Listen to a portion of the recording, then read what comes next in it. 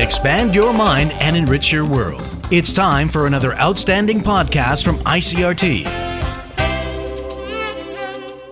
I'm Nancy Sun with today's episode of Easy News. The Tai-Ex opened down 33 points this morning from Friday's close at 15,376 on turnover of 2.3 billion NT. The market closed slightly higher on Friday, despite the tech sector struggling to recover earlier losses, and old economy and financial sectors ending the day largely mixed. While turnover for this session remained moderate, as many investors opted not to chase prices amid lingering caution over the U.S. Federal Reserve's rate hike cycle. The National Communications Commission says it could change parts of a draft Digital Intermediary Service Act following further discussions if some articles are deemed to be unwelcome and unnecessary. According to the Commission, the draft act has yet to be finalized and has yet to be sent to either the Cabinet or Legislative Yuan, and there is currently need to fully withdraw it from consideration. The statement follows calls by lawmakers and media experts to scrap the draft bill, which they argue could impede online freedoms by expanding government authority to flag content. The NCC says it remains open to any suggestions from the public in regards to the act, as it understands that it is coming under close scrutiny. A study by the Institute of Transportation shows Taoyuan International Airport is falling behind its regional competitors as a major transfer hub in the Asia-Pacific region.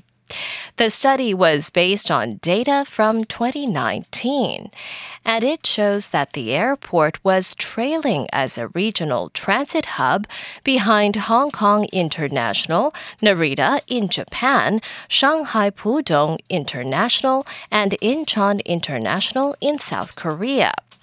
According to the study, Taoyuan International needs to take steps to attract more foreign and budget airlines and provide travelers with more choices in order to increase its transfer passenger numbers via codeshare flights. In international news, polio viruses recently found in New York, Jerusalem, and London were mutated versions of viruses that first originated in vaccines meant to stamp out the disease.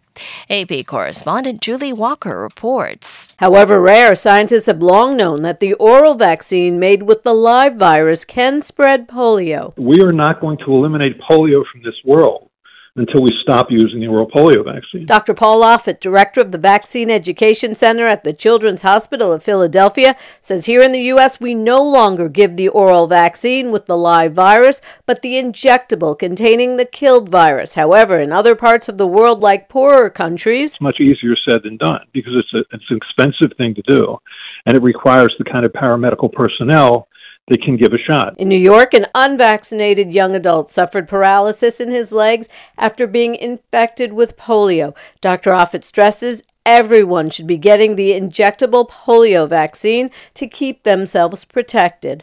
I'm Julie Walker. And the Serbian president has urged NATO to do their job in Kosovo, or Serbia will have to defend its minority in Kosovo. President Alexander Vučić made the statement in a televised address to the nation on Sunday, following the collapse of political negotiations mediated by the European Union in Brussels between Serbian and Kosovo leaders this week. Kosovo's 2008 Declaration of Independence has been refused recognition by Serbia, along with Russia and China. Some believe if Russia encourages its ally Serbia into an armed intervention in northern Kosovo, it will further destabilize the Balkans and shift attention from Russia's war in Ukraine. And that was the ICRT News. Check in again tomorrow for our simplified version of the news, uploaded every day in the afternoon. Enjoy the rest of your day. I'm Nancy Sun. Hey there! I hope you've enjoyed today's episode. If you'd like to hear more from ICRT, you can check out our other podcasts. We've got Taiwan Talk, where we chat with a new guest every Monday, Taiwan This Week, a roundup of the news in Taiwan every Friday, and English in the News, for useful English expressions explained in Chinese. For some lighter news in both English and Chinese, check out News Bites and News for Kids. And if you enjoy them, tell a friend. Thanks for listening.